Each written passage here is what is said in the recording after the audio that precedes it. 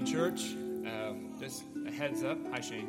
A heads up, we're going to have 3 major scripture readings that may not be on the screen today. It's been a rushed week. Thank you. Everyone who's praying for us. The John's family was crazy sick this week, so everything just feels really rushed. But we're going to have a first big reading out of Ezekiel 34. The main scripture reading for this morning is out of John 10. And then later on, we're going to be in Ephesians chapter 2, if you want to pre-mark your Bibles, because not all of it will be on the screens. With that being said, today we are continuing our sermon series in the Gospel of John. We are going over the 7 I am statements of Christ, and those I am statements, they reveal the deity of Christ, because they are in agreement with how God revealed himself as the great I am in the burning bush. God used that phrase. He tells Moses, he goes, when Moses said, God, who do I tell you that sent me to the Israelites? He goes, tell them I am sent you. So when Jesus, through the Gospel of John, uses these I am statements, they carry great weight in revealing his deity. In John's Gospel, it's founded upon this idea that the Word, Jesus, God, became flesh, or took on flesh. God has finally come at the appointed time to save his people. For the people of God at the time of Christ, they were lost and in bondage, and they were being devoured from within and from without. Devoured from without by the Romans and other political oppressors. But that really wasn't new. The people of God have been essentially oppressed since the beginning in the Garden of Eden when man rejected God. But we see it throughout the whole story of the Bible.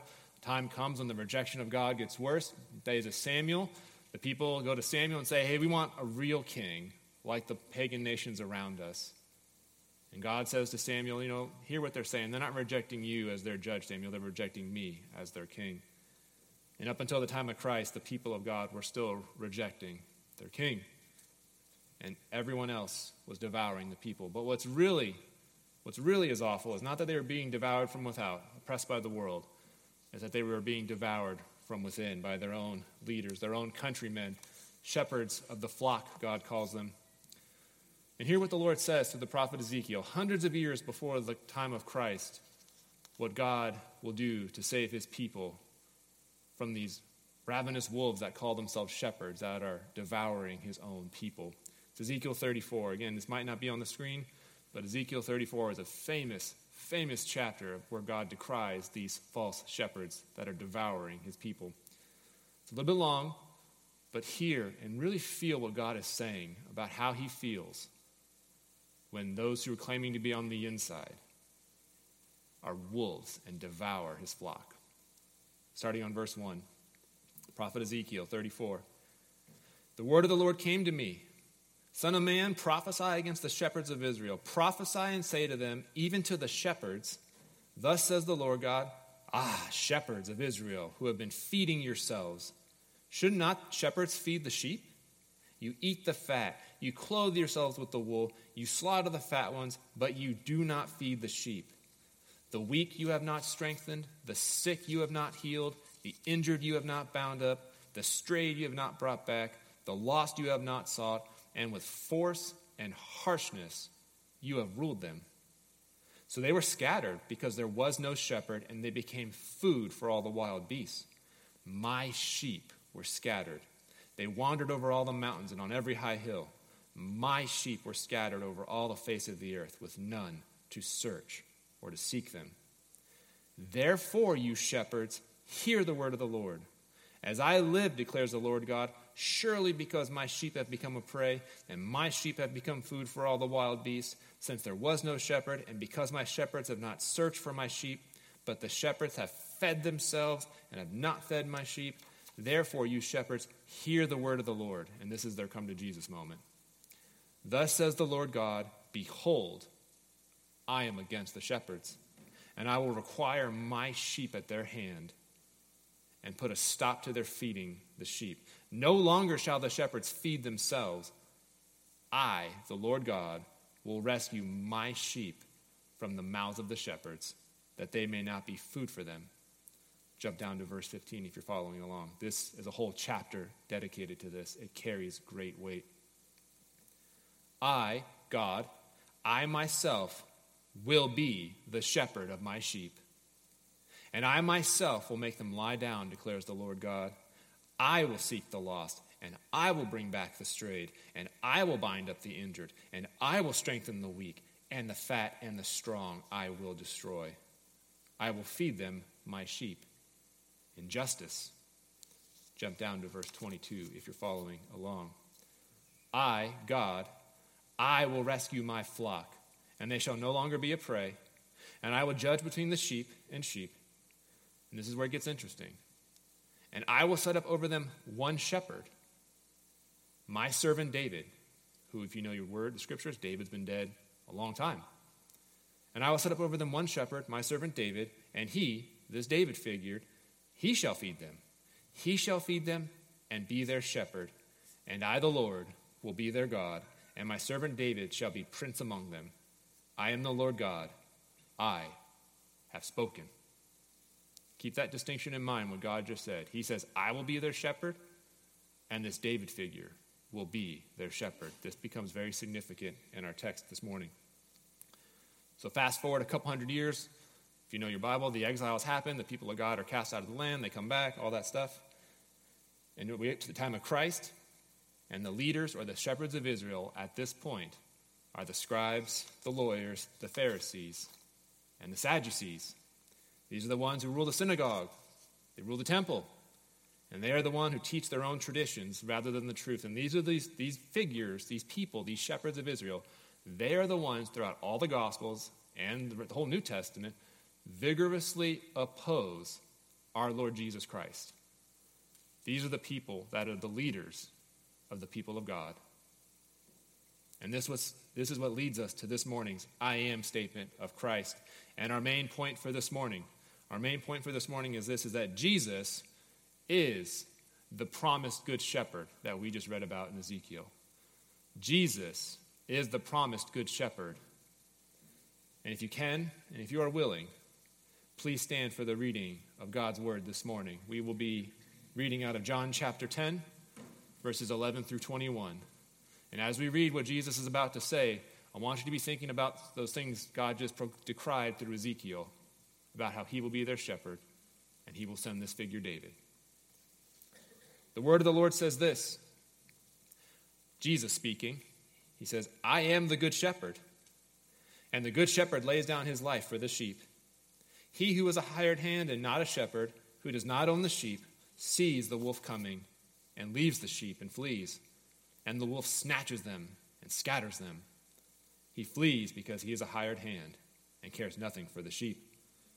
I am the good shepherd. I know my own, and my own know me. Just as the Father knows me, and I know the Father. And I lay my life down for the sheep. And I have other sheep that are not of this fold. I must bring them also, and they will listen to my voice. So there will be one flock, one shepherd. For this reason the Father loves me, because I lay down my life, that I may take it up again. No one takes it away from me, but I lay it down of my own accord. I have authority to lay it down, and I have authority to take it up again. This charge I have received from my Father. And there was again a division among the Jews because of these words. And many of them said, he has a demon, and he's insane. Why do you listen to him? And others said, these are not the words of one who is oppressed by a demon. Can a demon open the eyes of the blind? Let's go before the Lord in prayer. Father God, give us ears to hear, a heart to understand, and a willing spirit to obey. Glorify your Son this morning. For his name's sake, do great things. Amen. So our reading this morning out of John 10, the context is that Jesus had just performed a sign being a specific miracle for a specific purpose. He had just healed the man born blind, and this became the opportunity for Jesus to reveal to the Pharisees, the leaders of the synagogues, the major adversaries of Christ, to reveal to them that they are the truly blind ones, the spiritually blind ones. They see without seeing, and they hear without hearing, and they were missing the work of the Messiah, and ultimately they were rejecting their one true king. And Jesus then accompanies this sign, this specific miracle for a specific purpose. He accompanies it and begins to talk to them. with a dialogue. As John's gospel escalates, the miracles, these specific signs, eventually get accompanied by dialogues, and about midway through the gospel, and this is no exception. So Jesus begins to talk to them and to reveal to them in 2 consecutive I am statements that their blindness is what makes them false shepherds, and that Jesus alone is the true shepherd of Israel, the true leader of the people of God. For the Pharisees lacked the care and compassion of a true shepherd. As we just read, they fit the description that Ezekiel talked about. And we will see this as we go through these statements. If they knew the word, which Jesus says throughout the Gospels, like the Pharisees know the Bible. When Jesus says statements like this should resonate deeply, that they know he's talking about them in this way. And this leads us to our first preaching point. Jesus is the promised good shepherd because he truly cares for the sheep. The care of the good shepherd. Verses 11 through 13. Jesus says, I am the good shepherd, and the good shepherd lays down his life for the sheep. He who is a hired hand and not a shepherd, who does not own the sheep, sees the wolf coming and leaves the sheep and flees, and the wolf snatches them and scatters them. He flees because he's a hired hand and cares nothing for the sheep. This first I am statement, our first preaching point, has 2 major emphases to it.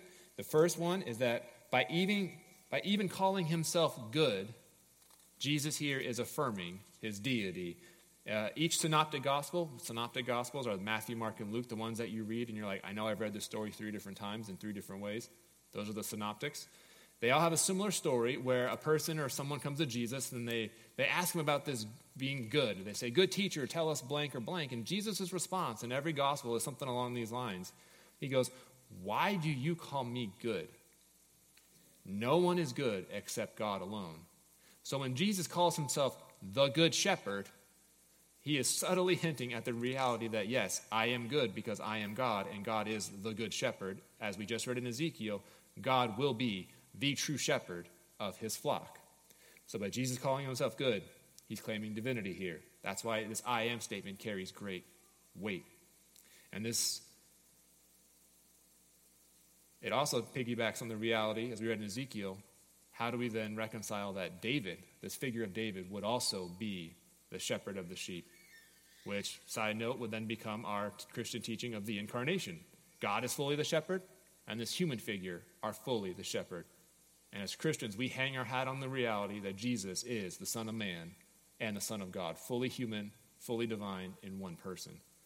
This kind of statement is why we affirm the necessity that Jesus really is fully God and really is fully man, because we can't ignore the prophecy behind it.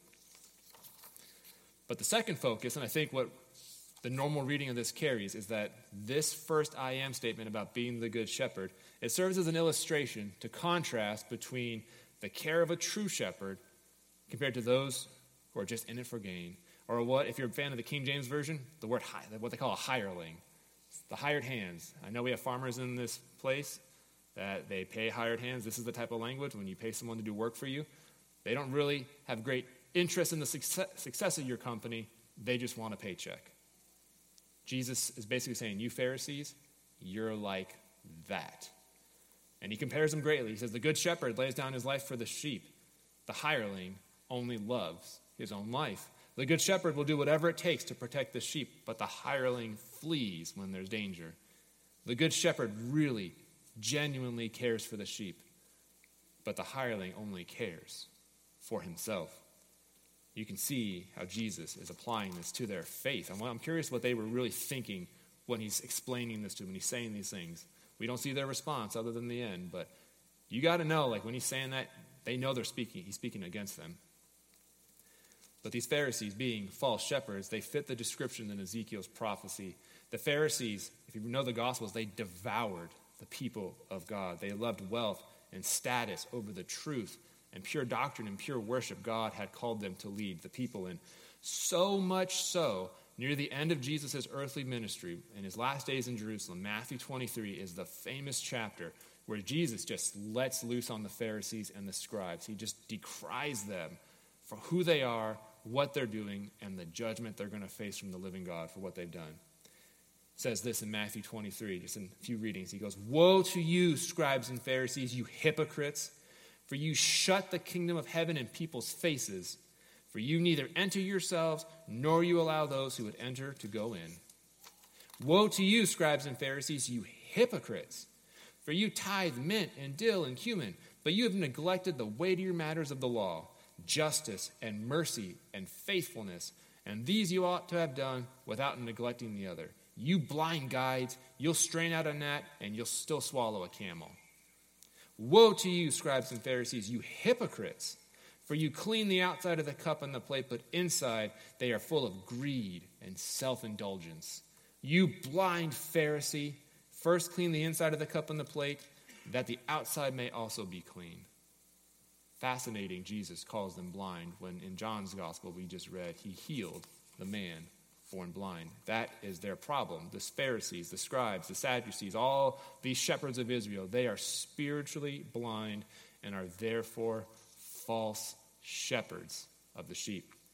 They care nothing for the sheep, nothing for the people of God, other than for their own gain, prestige, and status. And God does not take kindly to that. And this is in stark contrast to the care and tender mercy our Lord Jesus has on his people, observed through the Gospels, but Psalm 23 famously encapsulates the shepherding heart God has for his people, for you and for me.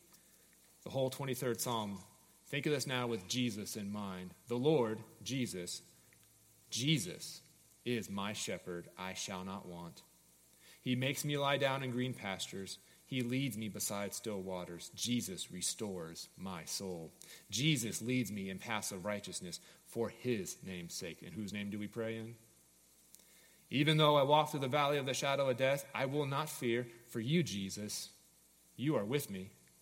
Jesus, your rod and your staff, they comfort me. And you, Jesus, you prepare a table before me in the presence of my enemies. And you, Jesus, anoint my head with oil, and my cup overflows. Surely goodness and mercy shall follow me all the days of my life, and I shall dwell in the house of Jesus forever. Church, Christian, this is our good shepherd, Jesus, and how he cares for us. And as far as application goes of Scripture, how this speaks to the heart, I got to ask yourself, and you need to ask yourself this one thing: does your relationship with Christ embody this psalm? Do you really believe that Jesus cares for you, your family, and his church? Do you really, when it comes down to it, do you think Jesus is a good shepherd, or do you think, is he good at what he does, or is Jesus careless with his sheep? Do you think Jesus does a good job leading the church? I ask you these things because what you think about the good shepherd's care for you and for his people, the church, it matters. It impacts your everything. Because when a soul can't see or recognize the good shepherd's care and protection, when our eyes get fixed on the problems of life, doubts become reality. You would start asking questions. Oh my goodness, I can't believe this just happened to me. I guess Jesus doesn't really care about me. And then that snowballs. It gets bigger and bigger and becomes, well, I guess he doesn't care about my life, and I guess he doesn't care about my sufferings, and I guess he probably doesn't care about my marriage because we're having problems, and I guess he doesn't care about my job and my conflict with my boss, and I guess he doesn't care about my kids, and so on and so on. It doesn't stop. And then it ultimately becomes a question of, well, I guess he doesn't really care about my obedience either. We may never articulate it like that, but it's a causal effect. What you think about the care, the personal care and shepherding, the leading and guiding and protecting of Jesus in your life affects everything else. And eventually, the soul that's in that condition, they'll slowly stop praying, and they'll slowly stop reading their Bible. Maybe not in that order, but... And eventually they'll wander from the church. They'll wander from the sheep pen. And they'll ignoring the call, and they'll ignore the warning of the great shepherd, who's still crying out after them. And then that sheep becomes prey for the wolves and predators of this present evil age. Yet even in our darkest night, the good shepherd is still there, working on our hearts, calling out to us through his Holy Spirit, the internal call of the good shepherd in you and me if you're a believer. He's calling to you through the Scriptures. The good shepherd speaks through the Scriptures. And the good shepherd uses as a means his church to reach us, you and me, to build one another up and call us back into the sheepfold. And Jesus, this good shepherd, he is faithful to do whatever it takes in your life, Christian, to bring you back into the safety of his sheep pen, even if it means your temporary suffering. I don't doubt if we surveyed people you know, or maybe your own life, when you walk away from the Lord for a season in life, it's pretty miserable. And deep down, you try to deny it. You maybe even try to rationalize your sin. You probably even enjoy it. That's okay to admit sin's pleasurable. The Bible says that. But somewhere deep down, you are the most miserable offender because you know the truth, you know who Jesus is, and yet you're still turning away from the good shepherd. And God is faithful to use the pains of this life to shepherd you back to him. He is faithful to do this. Jesus is a good shepherd, and he promises to care for you. Maybe not in ways we like, maybe not in ways we understand, but who is a sheep to argue with a shepherd? So what you think about the care of Jesus in your life, in your family, and how Jesus runs the church. I'm not saying humans in the church leadership are infallible or you're nothing like that. But I mean in general, if you step back and saw all these Christians being killed, do you still think Jesus is doing a good job? Questions like that matter. Your picture of Christ in your mind and your heart matter. And we don't want to have an idol of Jesus. We want the real Jesus because we're called to know him.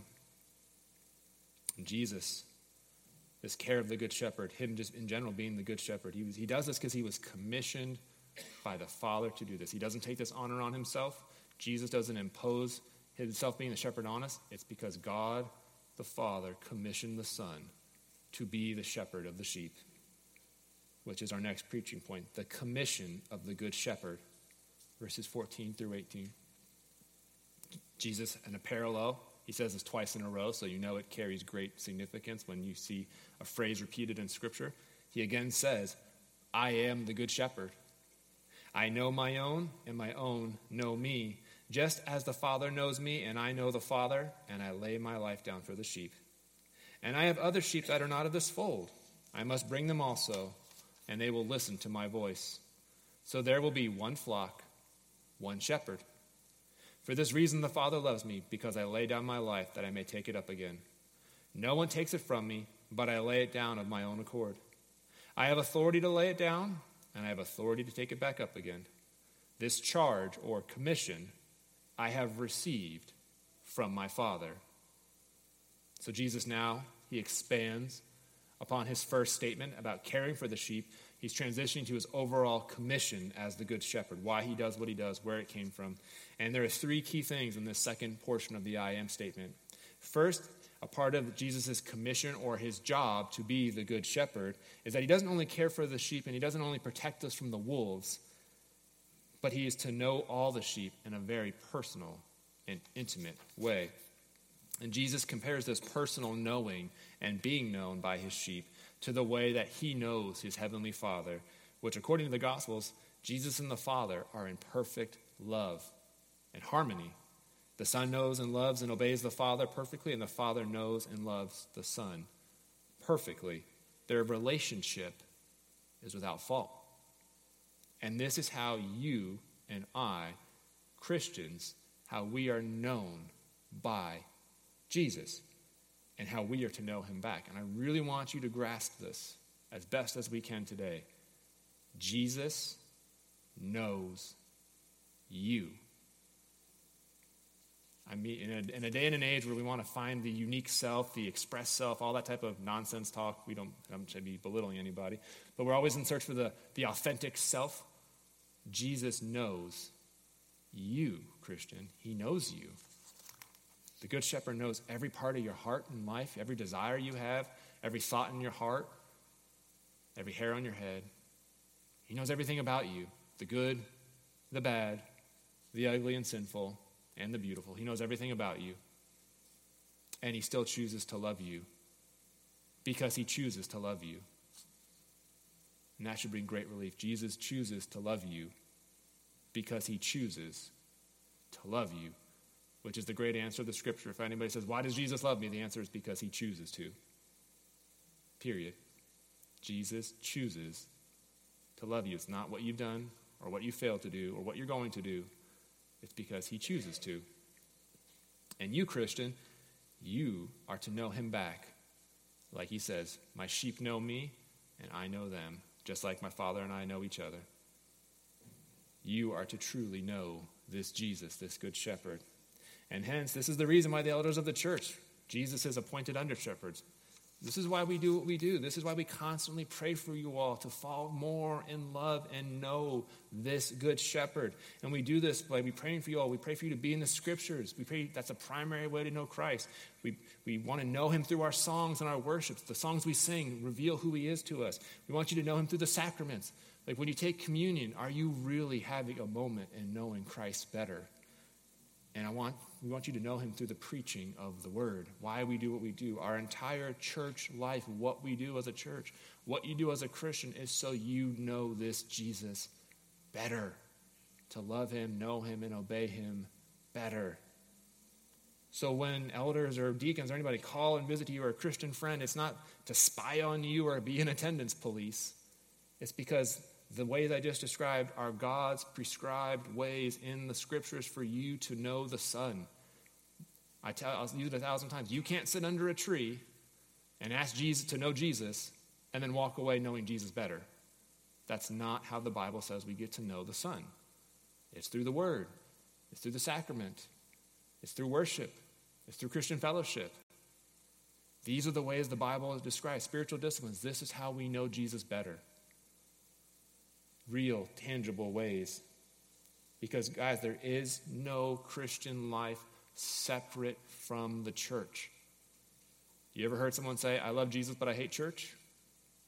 That person, whether accidentally or ignorantly or whatever, they are blaspheming.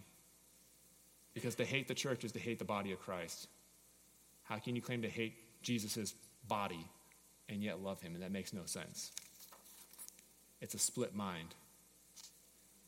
And this leads us to our second and third emphasis in the second I am statement. So Jesus knows the sheep intimately, and they are to know him back intimately. And there is to be one flock and one shepherd. That's the second emphasis in this second I am statement. This thing, this one flock, it's called the church. The statement he makes about other sheep is ultimately referring to the Gentiles. If you know the unfolding of the New Testament, this is a big deal. Non-Jews are hearing about this Christ Messiah, and they respond. They get saved, and it causes problems in the early church. What do we do with all these others? What do we do with all these non-Jews who are turning to our Messiah? And post-Pentecost, when the Spirit is given, the Scriptures unfold, and people start really to grab the reality like, oh, they are called to be heirs with us. They are a part of this thing. So Gentiles, non-Jews, most of us in this room, when we come to accept Christ, it's a big deal. In this plan to have one people, one flock, one shepherd, according to the New Testament epistles, as truth unfolds, specifically the book of Ephesians, this thing called the church, it was a mystery that was hidden away until the time of Jesus. And I want you to listen carefully. Hear how the Apostle Paul describes this thing called the church, what we're doing right now, and how this thing called the church is a total game changer for the course of human history and the end of this age. Ephesians 2, 12 through 22. It's a little long, but really hear what he's trying to say, that what God's plan is for taking Jews and Gentiles and making them into one people. Paul says, verse 12, he goes, remember that you Gentiles, you non-Jews, you were at that time separated from Christ, alienated from the commonwealth of Israel, the people of God, and you are strangers to the covenants of promise, having no hope, and you are without God in the world. But now, in Christ, you Gentiles who were once far away, once far off, have been brought near by the blood of Christ. For he, Jesus, he himself, is our peace, who has made us both one, Jews and Gentiles. That language, he takes both these groups. So Jesus said, my other sheep, and he makes them into one flock. And he has broken down in his flesh the dividing wall of hostility by abolishing the law of commandments expressed in ordinances, the old covenant. Jesus' death gets rid of that stuff. that he, Jesus, might create in himself one new man in the place of the two. So no longer is it just about this Jews and the Israelites or the Gentiles out there. He goes, no, we're new thing. We're making them into one thing now. We're merging companies. So making peace. And he might reconcile us both to God in one body through the cross, thereby killing the hostility. And he came and preached peace to you who were far off, Gentiles, and peace to those who were near, the Jews. For through him, we both, Jews and Gentiles, have access in one Spirit to the Father. So then you are no longer strangers and aliens, but you are fellow citizens with the saints and members of the household of God, built on the foundation of the apostles and prophets, Christ Jesus himself being the cornerstone, in whom the whole structure, being jointed together, grows into a holy temple of the Lord. In him, Jesus, you also are being built together into a dwelling place for God by the Spirit. Okay, church, a lot was just said in that short paragraph, but I think the takeaway is that this thing called the church, what we're doing right now and what's been going on for the last 2,000 years, it's not something to be taken lightly. Because to be a part of this thing called the church is to mean that you are one of God's chosen people. And we are the literal, as we just read, the church is the literal embodiment of God's presence on the earth. Because he said the Spirit of God dwells in the people of God, and God's presence is in the people of God. Which means right now, what we are doing is a supernatural thing. And right now, even if you can't feel it, if the Bible is true, God is literally present with us in this room right now. Do you believe that? Do you take that weight seriously? It should cause us to fear and rejoice and shake and clap and be terrified all at the same time, knowing that God is literally in our midst. When you read the Old Covenant, where is God at? He's mainly in the temple, right? Isolated, and only the high priest gets to go in, but his presence is still there to a degree in his people. The new covenant blows that paradigm out the water, and God says, I fully inhabit my people now wherever they're at. And when you gather together, something special happens. The church, when we call ourselves the body of Christ, we really do mean that. We are the manifestation of God's presence and Spirit. However you want to word that, and I don't always articulate that well, but what we're doing this morning is literally God's presence. Because he lives in you, Christian, the Holy Spirit does, and he lives in me. And supernatural things happen when we're together. The church is a big deal. God is literally present with us right now because of who and what we are. His chosen people in Christ Jesus, the Good Shepherd, the one flock. And this, leading to our third emphasis, was not possible until the crucifixion and resurrection and ascension and outpouring of the Holy Spirit. Like Jesus, he was describing, he goes, I'm going to have one flock and one shepherd, and I lay down my life for these things. That's the best way you can say it. The church does not exist, could not exist. This unique people where God's presence is not hindered, could not exist until Jesus paid for it with his own life. This thing called the church, this one flock and this one shepherd, cost the Good Shepherd his very life. So what we're doing today, for the last 2,000 years in Christian history, is we carry on a supernatural legacy of being God's presence on the earth. Which, that's what Peter means, as a side note. When Peter says you are the priesthood of believers, we are literally intermediaries between this dark and fallen world and the Lord God. That is what we are. We are essentially the go-betweeners for people. That is what Christians do. We bring the divine to the lost. That's the Great Commission. That's what it means to be a priest of Jesus, the priesthood of believers. You bring the gospel, this great news, to a fallen and dark world. So different language is used across the scripture to describe this reality. But if you are in Christ, you are a part of God's presence on the world, in the world. And this one flock, one people, as we said, it cost the one Good Shepherd his life. And it was God the Father's will for it to happen like this. There was no other way. If the church could exist in past generations before Christ came, it would have already happened. It had to happen this way. But the Pharisees, the spiritually blind ones, the false shepherds, they could not grasp or understand what was happening. And that leads us to our last and short preaching point, the conclusion concerning the Good Shepherd, Jesus. It says there was division again among the Jews because of these words, the things Jesus is talking about, being the Good Shepherd. And many of them said, he has a demon. He's insane. Why are you listening to this guy? And others said, these are not the words of the one who was oppressed by a demon. Can a demon open the eyes of the blind? They saw this, they experienced it, and they could not come to any real conclusion on who this Jesus was, who this Good Shepherd was. They were spiritually blind and lost, and they were at an impasse. And this struggle still happens today.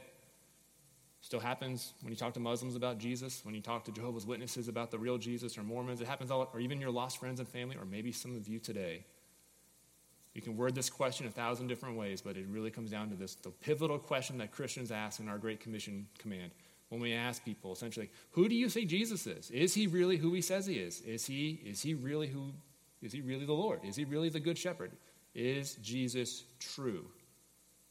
You can word it 1,000 different ways, but the answer is still required. Is Jesus who he says he is? And did he really do what he said he did? And did his death really pay for sins? Those types of questions.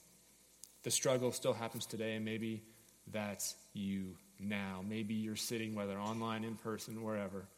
Maybe you still have not made a great conclusion, like these people in the scriptures, who Jesus really is, and you're still not sure. But as an ambassador for Christ, I urge you, I'll even beg you, I beg you, please trust the Good Shepherd. Your very life depends on it, because outside of this Good Shepherd, there is only death and there is only darkness. Save yourself from this corrupt generation is what Peter told the Jews, and they could not receive it. I pray your fate is not like that. And for those who are in Christ this morning, are you participating in bringing other people into the fold? When's the last time, not to guilt or shame anybody, but is your life as a sheep of Christ, is Great Commission driven, or are you content with just being a simple sheep? And I don't mean that to be rude or offensive, but to really be a part of the sheep is to ache for those who are outside of the flock and to crave for them to come in, because we know what's going to happen to those who are outside of the flock of Jesus Christ, outside of the church. I don't just mean church membership. I mean being in Christ, trusting who he is and what he's done. We're going to have an open time of altar. If you need to pray for someone lost that you know, please do that. And if you need to be prayed with down here, the altar will be open. But let's not waste this time. Let's pray for someone lost. I know you know somebody who's lost right now. And I'll leave this one thought, and I've said it 1,000 times, I'll say it again. If you and I ever experience but like a second of hell, we would never, ever joke about it again, and we would never wish about it or wish it on our worst enemies. We wouldn't even want Hitler or the worst of the worst to go to that place if we really knew how awful the wrath of God is. And our Jesus, Good Shepherd, faced that for us so we could be forgiven. The altar's going to be open. Please pray for someone lost. Father God, we come before you, and we thank you, Jesus, that you are our Good Shepherd. Lead us, guide us. Help us ache for those who are outside of your flock, as you ached for those who are not in the pen yet, who are not born again, who have not trusted in you. And you walked with the least of these, and we're not ashamed to call them your brothers and sisters. What you've done for us, I pray that you would help us carry the Great Commission forward as your presence on the earth. Thank you for the Holy Spirit who enables us to love you, obey you, and do the Great Commission. Send us not out on our own, Jesus. Send your Spirit with us. Help us do great things for your name's sake and for your glory. And even now, meet us where we're at. We ask these in your name.